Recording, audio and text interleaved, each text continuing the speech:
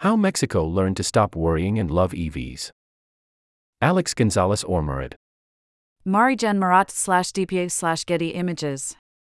These days, carmakers such as Ford and Jedar, a Chinese brand, are either building manufacturing facilities or repurposing existing internal combustion engine (ICE) vehicle factories across Mexico. But the country's position as an electric vehicle (EV) manufacturing hub was far from a given until very recently. As late as November 2021, Francisco Garza, CEO of GM Mexico, the largest and oldest automaker in the country, put the country's entire future automotive industry into question. Unfortunately, he said, Mexico will not be an investment destination if local conditions will not allow us to meet our zero emissions goal. How is the country able to salvage its status as one of the world's foremost carmakers and actually come out ahead? It is worth recapping the difficult road Mexico traveled in under 2 years. In February 2021, the Mexican government approved a sweeping electricity reform that gave primacy to the state-run electric corporation over private alternatives, particularly ones generating power through renewable sources.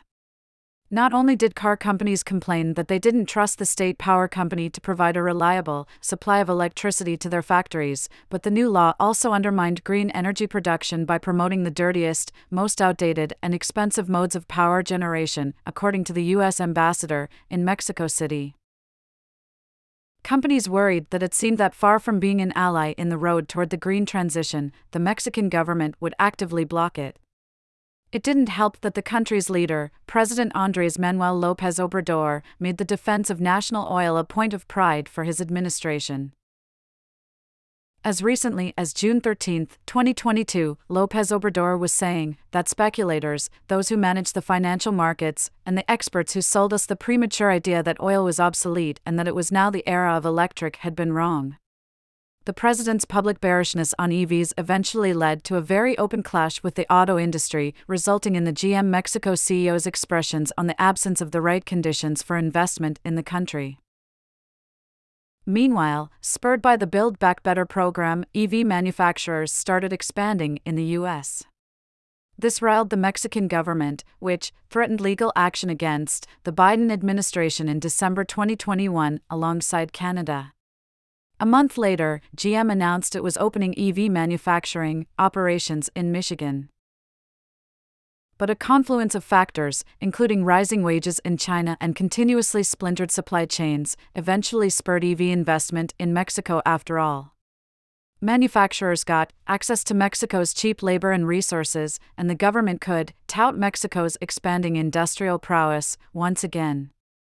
Presidential hopeful Marcelo Ebrard loved touring EV plants as foreign minister, barely hiding his campaigning under the guise that he was inspecting foreign investment in the country.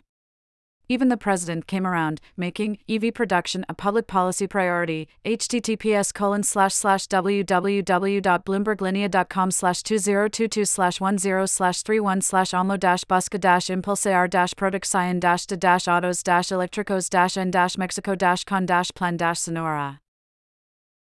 Today, Mexico is full of news about new EV investments. BMW will be making cars in San Luis Potosí. GM is building a new factory in the northern state of Coahuila and plans to retrofit its existing factory in Silao for EV production. Ford makes its electric Mustangs in the state of Mexico, while Jedar will be making EVs in Guanajuato.